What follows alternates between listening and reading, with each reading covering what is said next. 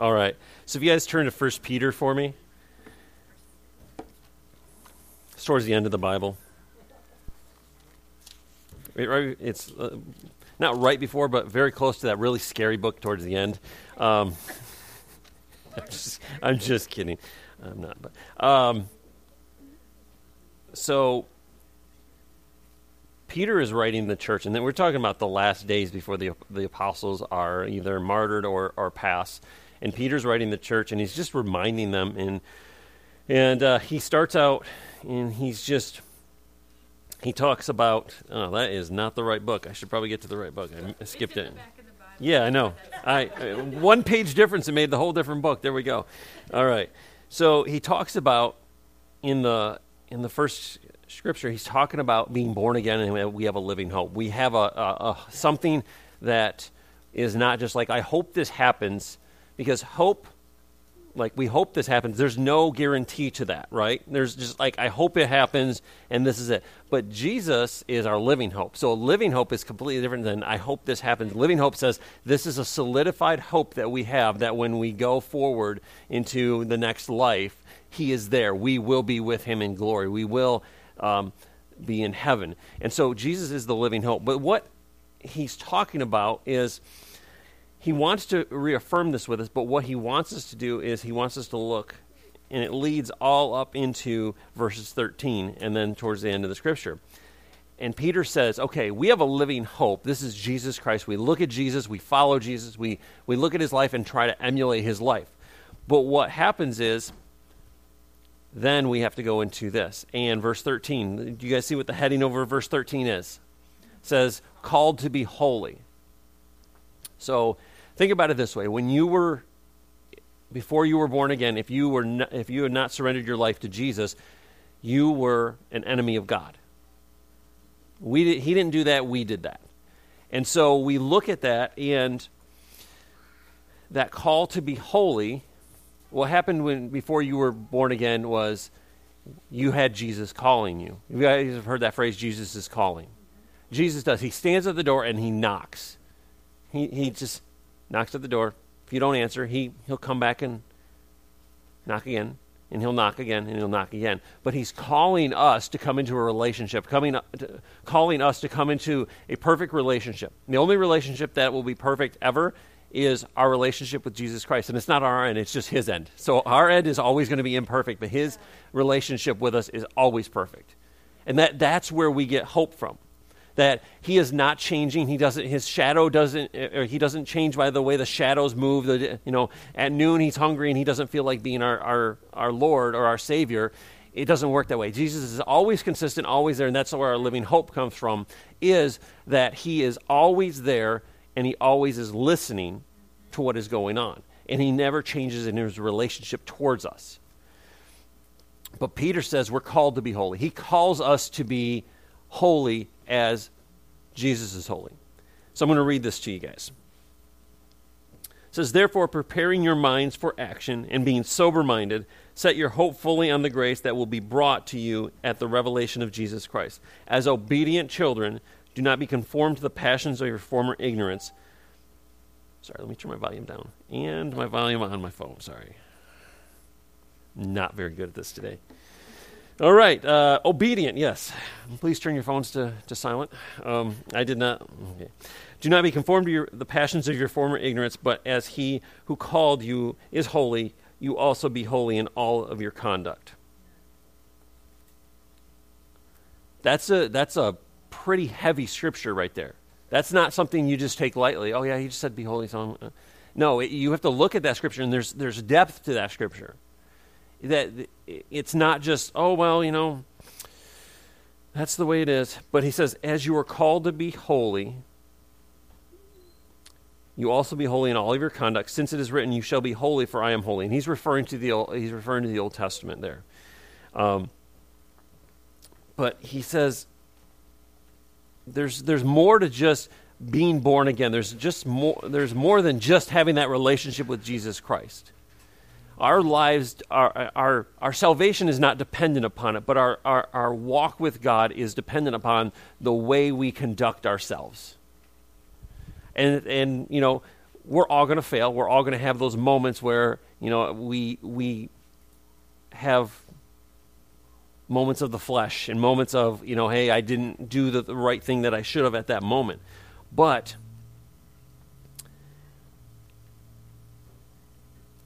Peter is saying, he says, be holy for I am holy.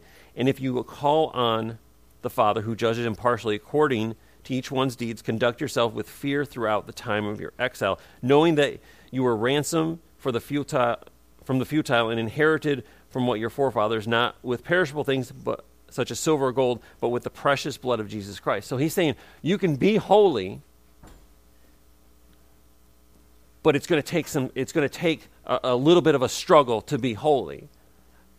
What happens is people come get born again and they expect everything to be perfect, and it doesn't work that way. It does. I'm sorry if you just got born again, and it's not going to always be perfect. Our lives are not going to be perfect. Our conduct is not always going to be perfect, but we have a model to strive for.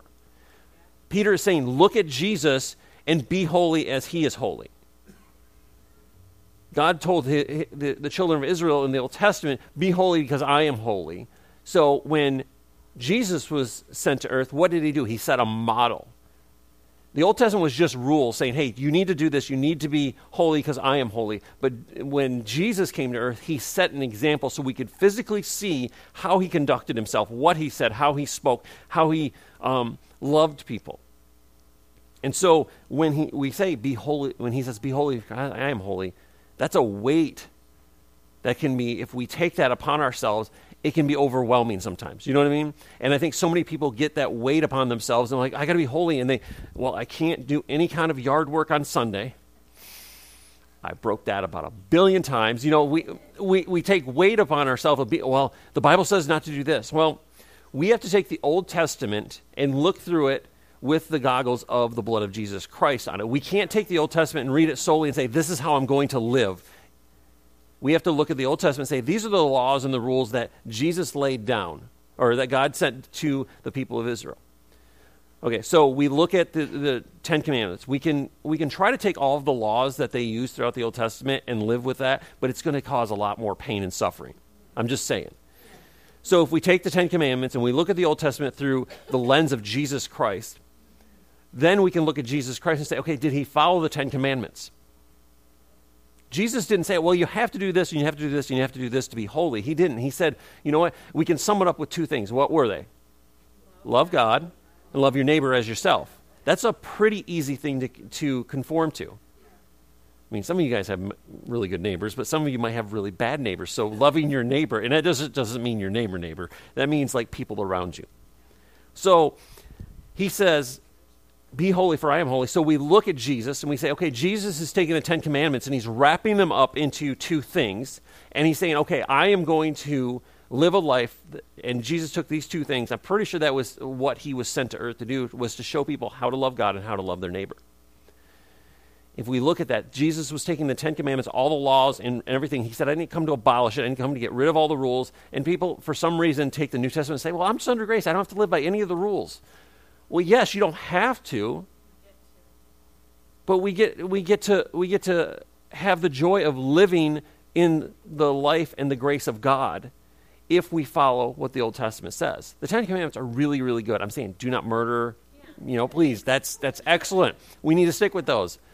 Our country was founded on these principles. We need to stick with these principles. They're good for us. So what Jesus was saying, I've come to not get rid of the law. I'm not coming to get rid of all of these things. I've come to fulfill them. He's saying, I'm coming to wrap them up, to complete them, and so that you can live and have two rules to live by. That is, love your neighbor and love God. First, love God, then love your neighbor. Because loving your neighbor without God is sometimes very, very hard. So Peter is saying, hey, look at Jesus. Look at what he's doing. Look at his actions, his lifestyle, what he did. Think about Judas. He knew he's God. He knew what Judas was going to do from the moment he called Judas. Think about this. Would you go out and say, hey, you're going to betray me to death. You're going to, basically give me up for like $30,000. Come follow me. Spend time with me. Jesus loved him so much that he said, I'm going to still bring him in and give him the option to not betray me, even though he knew he was going to betray him. Think about that. Jesus had the grace enough, the perfect grace enough to bring a betrayer alongside of him. Most of us get betrayed and be like, I can't believe they did that. And it's like, they talked about me one time and you're like that. But Jesus, this guy gave Jesus up to death. We get all picky and catty when somebody says something bad about us, but I'm like, this guy gave him over to death, and he still loved him. And it's like, that doesn't make a lot of sense. In our minds, even walking with the Spirit, it's still like, how, if we really examine it, that's a weighty thing to examine, is that Jesus still brought him along in everything he did, still welcomed him in, and said to him at the table, the Last Supper, says, just go do what you need to do. He released him to go do what he needed to do. Because Jesus knew that without him, and it's sad that Judas was that part, but Judas was a key part to what Jesus, the fulfilling of the prophecy for Jesus to become salvation for us. And so he said, you know what, just, hey, come along with me. 3 years probably he spent with Jesus, and Judas and Jesus spent time together, and Judas was still the one to betray him. He had all the grace, all the mercy shown to him, and Jesus was living out a holy life, showing them how to live it, and he still said, Judas, come with me, sit by me, eat with me. And there's moments that you look at in the New Testament, and Judas is like, well, we shouldn't do that. We shouldn't give that. We need to take that money and give it to somebody else. We shouldn't. There's like little like red flags throughout the Gospels where you see Judas was like, well, we shouldn't do this. We need to do this. And you know Judas was probably like skimming off the top or something like that. He wasn't honest. Let's just be that way. I mean, if he betrayed the Savior of the world, he probably wasn't the most honest guy when it came to bookkeeping for the ministry. So, but Jesus still allowed him in, even with betrayal. Here's the thing is, it wasn't betrayed the moment he came up and kissed him. The betrayal was from the moment that thought came into his head. And that thought wasn't like 2 days before, well, you know, I could betray the Savior for some money. No, it was probably a year or more in the making. Because what he was doing, he was gathering evidence for the Pharisees and the Sadducees in the high court and saying, this is what he's did. Every week reporting, hey, well, I got a list of this. He did this. He healed this person on the Sabbath, and then he blah, blah, blah. He was gathering information. He was gathering evidence against him, but Jesus still said, hey, come in with grace. Come eat with me. Dine with me. Talk with me. And he still gave him the mercy that it was, but Jesus was still showing his apostles or his disciples how to live that holy life. So that sometimes can be a daunting task when you think about what Jesus had to go through. What Jesus went through, everything that we deal with is so minuscule. It's so minor. You know, somebody said something bad about me, now we're not friends. You know, it's like, okay, I can understand. Yeah, set up some boundaries. But at the same time, Jesus had boundaries too. You look at Jesus, what did he have? He had his inner circle. He had three. He had his three disciples that one thought that he really loved them the most, and he had his three that were his inner circle. Those were the people that he would relay the word of God to and say, this is what God is telling us to do now in this area of our ministry. And this is what God is telling us to do in this area of our ministry. And this is what God is telling me to do. So Jesus had his inner circle. He had boundaries, but he still welcomed his betrayer in with that. What the disciples learned from that was while they were there, they probably had suspicions about Judas. I mean, you can't live a lifestyle like that without having some kind of suspicions. And so they were probably like, what about this Judas guy? Can we just replace him with somebody else? Because as soon as he was gone, man, they were like, boom, we got to replace him. We got to get another one, and let's just move on. So, but Jesus was showing them, and they finally, I believe they once, they were on their own, and they looked back at that and said, wow, look what Judas did, and look what Jesus did. They looked back at his life and said, look what he did. He knew that he was going to betray him. He knew that he was going to do that, but he brought him in with kindness and love and grace and still kept him there. And even to the last night, hours before, he said, oh, Hey, go. Oh, you got something to do? Oh, go ahead and take care of it. I know you need to do that. But that job of being holy as Jesus is holy can just be daunting. You look at it, sometimes it can be overwhelming. But it's a calling that we're enabled to do through the Holy Spirit. Being holy as Jesus is holy does not work unless the Holy Spirit is actively involved in that. We have to have the Holy Spirit actively involved in being holy, because just following the rules does not get us anywhere. Following the rules does not lead to heaven. As you can see with the Old Testament and the Pharisees and Sadducees, Jesus multiple times criticized them. You stand on the corner and you pray out loud, thank you, I'm not this, thank you, I'm not this. That does not get you to heaven. Having a relationship with the Old Testament God does not get you to heaven. Having a relationship with Jesus Christ is what gets you to heaven.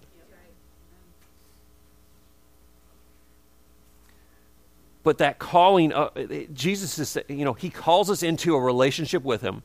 He's reaching for us, and he wants to have that relationship with us. But as soon as we come into a relationship with him, sometimes we get comfortable and say, oh, I'm in that relationship with him. We're good. And he's calling us to deeper. He's calling us to greater things. And he calls us to move from holy place to holy places to holy places. That means our holiness, we are holy in the sight of God. But as our spirit develops, as we grow in our knowledge of Jesus Christ, as we grow in maturity and in discipleship, it grows a little bit more, and it grows a little bit more. But the Holy Spirit has to guide that. Yeah. Without the Holy Spirit, we're kind of just like looking at the GPS going, I don't know where I'm at. Yeah. See, like I go with people certain places and they're like, do you know where we're at? I'm like, yeah, it's east that way and it's west that way. I'm like, how do you know that? I'm like, every move I make in my head, every time I'm driving, I will tell myself, oh, now I'm going west. And it just pops up in my head. And I don't know, I'm just a freak like that. But every time I turn, I'm like, oh, I was going north. Now I'm turning left. Now I'm going west. It's just in my head. And for us, when Jesus calls us into a relationship with him, he's saying, okay, now I'm going to give you a guide. I'm going to give you someone who's going to guide you. He's going to lead you, and he's going to empower you. What I hate about a lot of people, they discount what the Holy Spirit can do. Yeah. Well, he's here to guide every believer. No, he's not. That's only one facet of what he's called us to do. I don't even have time in a year to go over everything that the Holy Spirit is called to do in our lives. Yeah. But one thing he's called to do is to guide us. He's called to guide us. And when he guides us, what does it do? It empowers us. Think about this. You drive, how do you guys remember when GPS first came out? Not the phone, but like the black box that you had to, the brick, and you had like 4 cables, and you had to have the little antenna on top of the car just to get it, because inside it was before the little box was like there. And it wasn't in the dash, sorry. It was like the black box, and you had a little antenna on the outside of the car. I remember those. And you were like, oh, yeah, we're going here. And you're like, your GPS goes, and you're like, oh my gosh, what do I do? I don't know what to do now. The GPS is gone. People are like that. I don't have my phone, and I don't have my GPS in my car. What do I do? It's not that hard to find your bearings. But what happens is Christians, sometimes we forget to listen to the leading of the Holy Spirit, and we lose our bearings. What the Holy Spirit is there to do is to give us guidance and empower us. And how many of you guys remember when the GPS would go out, and you're like, oh no, we're on the highway, did I miss my exit? And then it would pop back in, you're like 4 exits back, you're like, oh, come on. But when that GPS came back up, you felt empowered, am I right? You felt empowered, like, oh, I know where I'm going now. Yep, I was on the right path. I knew that. That GPS would come back on, and you're like, yep, I feel good about myself now. I was doing the right thing. So the Holy Spirit is not just there to guide you, he's there to empower you. And so when he leads us into victory, he empowers us to go into that next victory. So there's a song, and I can't remember what it is, but it says he's fighting before we even know he's fighting for us. So when we go into the victory, it's like, oh, look what happened. We're empowered in that victory, but that victory is not ours. It is his. We just got to celebrate that victory with him.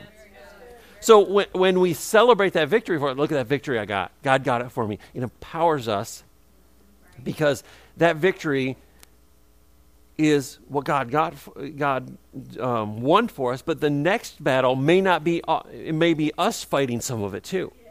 Some of the battles we thought we had weren't that big, and then some of the battles that we didn't realize we had that were big, God took care of them for us, and we're like, yeah, that was no problem, and you don't even see the battle.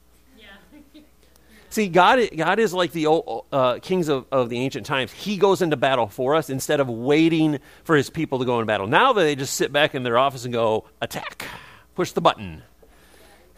Phone call. Yeah, bomb them. Back then, the king would ride into battle in the beginning. I've been doing some study of the Roman Empire, and in about 300 AD, if I remember correctly, there was one Roman emperor that went into battle in Germania, and this is Germany, in the Germany area, and France and Spain and Portugal area, that they would go into battle. And he went into battle, and the so-called barbarians defeated his army and killed the emperor on the spot. The only emperor in like 400 years that had died in battle. But think about this. Our king, he doesn't go and just say, oh, go fight the battle and tell me when you won. And then we're going to say, decisive victory. No, he goes out and fights it for us and says, you had a decisive victory. But think about this. What did our king do? He went out into battle and he died for us. He died for his kingdom, and he came back and said, oh, by the way, you have a decisive victory. You have a decisive victory for what I have already done for you. And none of this is in my notes, so I'm just going to keep going on this. I don't have any. So, but that holiness that he's called us to be part of is his call for us. He goes, as soon as you have entered into my kingdom, as soon as you become my son and my daughter, that victory that I give you, now you're called to be holy. That call to holiness is like a moving up in the ranks. It's like, okay, no, it's not just, oh, you get to be a foot soldier the rest of your life. You get to become a private, a captain, a general, whatever. He's saying, as you grow, you will grow in your decisiveness of being able to understand what the Holy Spirit's leading you to do, and when he empowers you to do it, you won't be like, well, I hope the Holy Spirit's involved in this. You remember the first time when you were born again, the first time you ever came up against something, you're like, oh my gosh, what is going on with this? Don't know, God, you just kind of like that. God, I need you to take care of this. You don't know what to do. You've had those moments when we're immature in our faith. But as we grow, what happens is the Holy Spirit guides us, and he says, okay, I'm empowering you to do this. Now you won this battle. Now you're going to go into this battle. And then you're going to go into this next battle. And then you look back, and you're like, that battle wasn't that bad. And then you look back at your first battle, and you're like, man, I was just so immature. I wasn't. No, you do. You look back and say, man, I wasn't mature enough to understand that this fight was simple, and the tools I had were there for me. I just didn't realize what they were. Because the Holy Spirit's not going to give you everything and tell you everything you need to know at that moment. God doesn't do that. He doesn't want to overwhelm us with just a bombardment of information. He gives us his word, so when we dig in through his word, say, I could have used that 2 years ago when I was going through that. Now I know it, and I'm going to refer back to it when I'm going through things. So we look at that, and Paul says they're having fun back there. I think I may go back there next week and just chill out. They're probably not going to have that much fun if I get back there. They'll be like, what's he doing back here? Yeah. I bring candy. Kids love me. Otherwise, they run from me. So Romans 5, if you guys turn to Romans 5, we're going to look at verses 16 through 21. I'm not going to read all this, but I'm just going to read you a quick part of it. So the heading over chapter 5 is Peace with God Through Faith. All right, so I'm going to start in Romans 5:16, and it says this, and for the free gift is not like the result of one man's sin, for the judgment following one trespass brought condemnation, but free gift following many trespasses brought justification. For if because of one man's trespass death reigned through one man, much more who will receive the abundance of grace and the free gift of righteousness reign in life through Christ. So, I'm going to skip over to chapter 6. It says, Paul says this, he says, what shall we say then? Are we to continue in sin and let grace abound? Thank you. Exactly. Paul's like, no, we're not going to continue in sin. Oh, well, grace is just there to cover everything. Yes, grace is there to cover everything when we're dumb and we forget things and we're stupid and we make mistakes. It's not just this. You ever played Monopoly? Yes. It's not that one card you can get, so if you roll a certain amount or you land on something, you don't have to go to jail. It's not that. Grace is something that covers us when we have our moments of not living holy. I'm thankful for that. Think about it. Jesus dies on the cross, says, oh, if you believe in me, but I'm not going to give you grace. That would really be horrible. Think about it. I've died on the cross. So as soon as you are born again, that's great, but there's no grace to cover anything else that you've done. Think about that. His grace didn't just cover us from the moment he died on the cross. His grace was extended throughout eternity. It didn't just say, oh, well, I'm going to die up to this point and my blood is going to be shed for everybody. And then after that, sorry, I'm not going to continue. I don't really want to take that burden. No. But he took that burden of pain and death and sin on him so he could extend grace and push it out to us. Very good. So Paul says, is sin going to be a factor in our lives that we continue to sin so grace could just cover everything that we do? You know, I think a lot of modern mindsets are in the church is, well, grace is just, we talk about grace so much that we don't talk about, we have to talk about sin because sin is a real thing. If we don't talk about sin, we can't talk about grace. Because without sin, there would be no grace. Grace is extended to sinners. Mercy was extended to us. So when we talk about grace, we have to say, okay, grace is a result of sin coming into the world, Jesus dying on the cross. If we don't talk about sin, we can't talk about Jesus. If we don't talk about Jesus, we can't talk about grace. We have to talk about sin because sin is a real thing. We all fall short. We all have sinned and all fall short of the glory of God. So if we stop talking about sin because it's just uncomfortable, let's just sweep it under the church rug and let's not talk about that, then we can't talk about what Jesus did on the cross. Because we can't, then he died, but we can't say for our sin.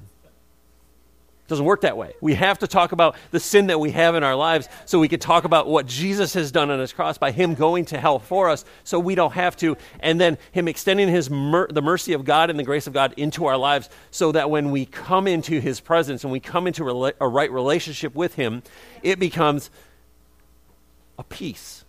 Think about it. If we did not have mercy extended to us, coming into his presence of salvation, saying, you died for my sins, but what am I going to do now? Think about this. If someone was standing in front of Jesus and he said, I'm not going to extend mercy to the future generations, what about my son? What about my daughter? What about my grandchildren? He said, well, I just died for you, not your grandkids. Anybody alive till this point? But he's like, no, I'm going to bring sin into the forefront, and we have to bring sin into the under the microscope and look at it and say, this is what caused our breakup. This is what caused the break in relationship with us and the Father. Without sin, we wouldn't have needed Jesus. I'm not saying sin is good, but think about what was extended to us was so much better than living under an Old Testament mindset that God knew at this time, at this day, at this time, I'm sending my son who is going to become sin for them so they don't have to be. It says, he who knew no sin, it didn't say that he didn't sin. He says he knew no sin. Knowing something and doing something are completely different. It wasn't even a concept in his mind. Think about it. You have little kids, and they come to an age of accountability when they know what sin is. It wasn't even a forethought. It wasn't even an understanding of how to sin. And he said, I'm going to send my son who knows no sin, who doesn't understand it, who doesn't even walk in any kind of mindset or culture of it. It's going to take your sin. He's going to take it on himself. He's going to put it in his body. He's going to take sickness and he's going to put it in his body. He's going to take pain and he's going to put it in his body. And he's going to know sin for you. Because sin is just the seed of everything that we deal with on the earth. Sickness, disease, pain, suffering, yes, COVID-19 is all because of sin.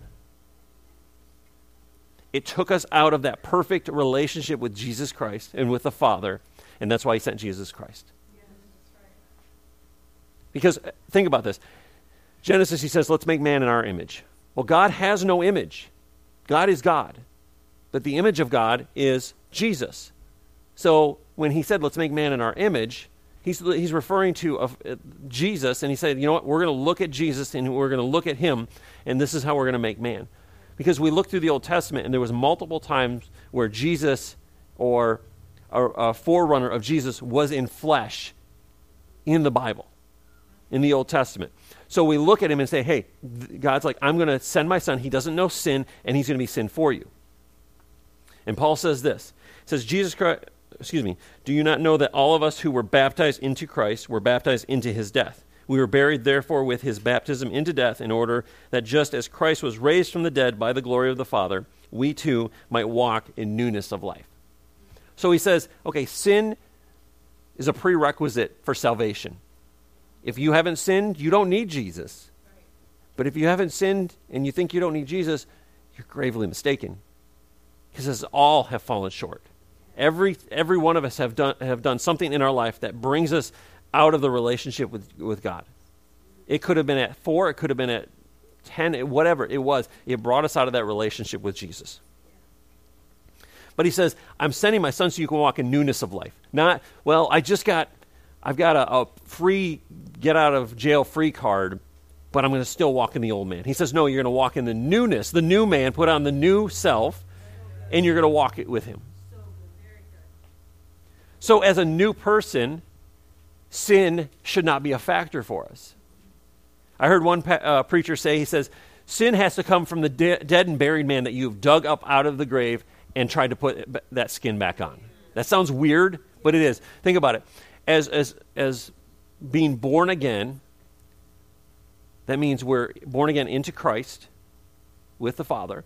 So that means that the old man, it says, is dead and buried with him, and we're raised to new life. So that means we'd have to go back out into the spiritual graveyard, start digging up corpses. Yes. So, but our old self was crucified with him. So sin brought us into a relation. We can thank Adam and Eve for bringing us into a relationship with Jesus Christ. If anything they did right, we have a relationship with Jesus Christ.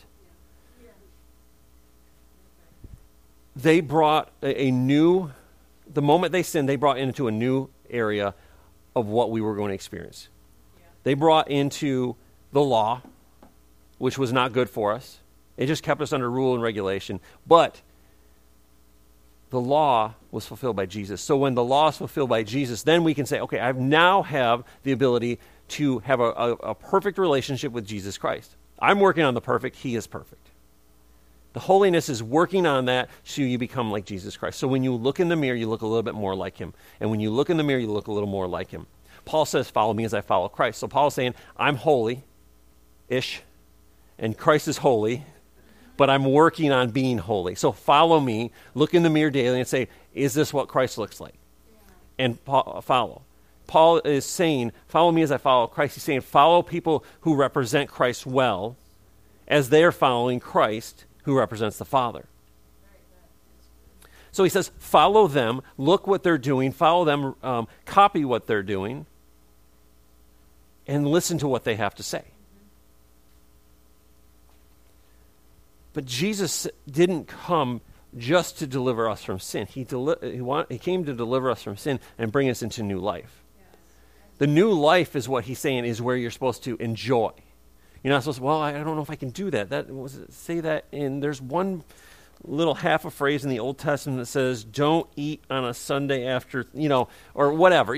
Just these random made-up rules that the Old Testament people started to put into place because they couldn't live. And I was listening to this gentleman. He says, he was talking about our country, and he said, our Constitution was set up in place for people who were God-fearing.